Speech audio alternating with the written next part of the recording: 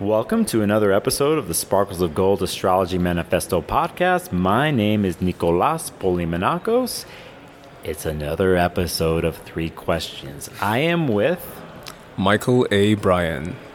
Mychal. First question.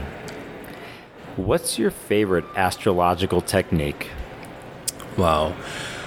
My favorite astrological technique has to be, at the moment... Okay. I spoke about solar returns today, so solar returns it'll have to be. Mm-hmm.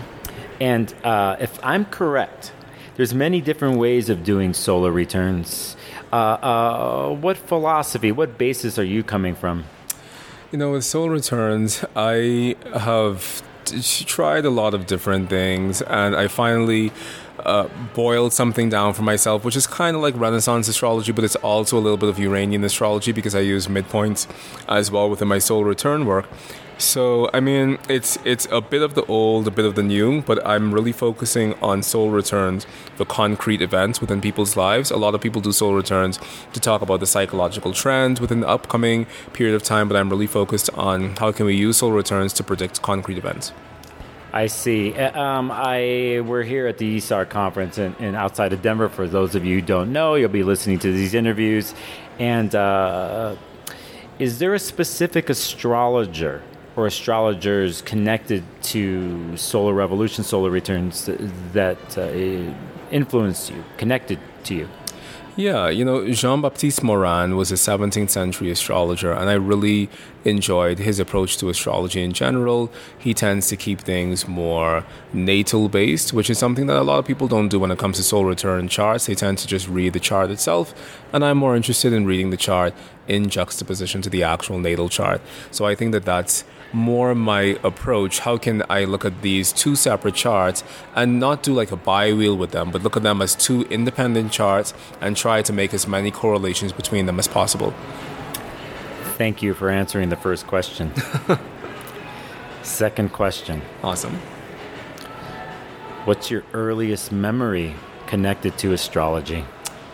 My earliest memory connected to astrology, I was just thinking about this today, actually. My mom used to buy these books for all of us in our family for our signs of the zodiac. And so she had an Aries book, she had a Taurus book, my son is in Taurus. And then she would buy us all our teacups, and she had an Aries teacup and a Taurus teacup. And that is my first recollection of astrology. All right. Nice. Thank you for answering question number 2. Awesome. The final question. Is there anything you're reading right now that has nothing to do with astrology? Now, before you answer that, people know listening to this 3 questions know that a lot of astrologers say everything's connected to astrology. Yes, we know that. And you understand what I'm asking you. What are you reading these days that's not astrological? Wow, that's a really tough one. I mean, the only thing I'm reading these days is my book, Mastering Traditional Astrology, yeah, which is in the pipeline to be published, and I'm working on that. And I don't know. I think there comes a time in an astrologer's life when, you're probably just reading astrology, and that's your entire world. And so for me right now, that's really it. I am a Hebrew calligrapher as well. And so I am reading a lot of books not a lot of books, I'm reading a book on traditional Hebrew calligraphy, and that's really important to me. So I think that that's the one non-astrological book I'm reading, Hebrew calligraphy. Okay, I usually end at this point, but I'm not, because I'm going to push you a little bit here. And we're going to go on memory and intuition. Mm-hmm. In your past, was there a specific book that, in a sense, changed your life? That's something that hit you, your heart, to your core, that took you away, carried you away to your dreams, and eventually fulfilled visions? There's a book called Milroy the Magician by Paul Thoreau. And Paul Thoreau is a Massachusetts-based author, and Milroy the Magician is a book based in Buzzards Bay, actually, which is kind of not right outside, but it's near enough to Boston, which is where I now live.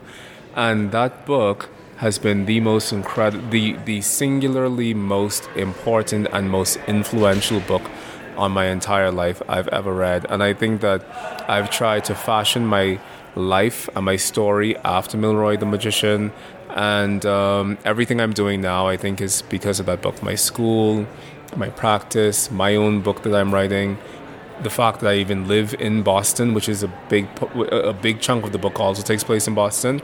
I think my life has really been molded in the shape of that book. So that would have to be the book, Milroy the Magician. Thank you for answering question number 3. Where can the listeners find out more about you? Awesome. If you want to find out more about me, you can find me via my website at oraculosastrology.com. That's ORACULOS, oraculosastrology.com. And you can find us on the Oraculos podcast. And really just look up Mychal Bryan, Mychal Bryan, and you'll find everything you need to know about me online. Mychal, thank you for joining me on the podcast. Thank you so much, Nicholas.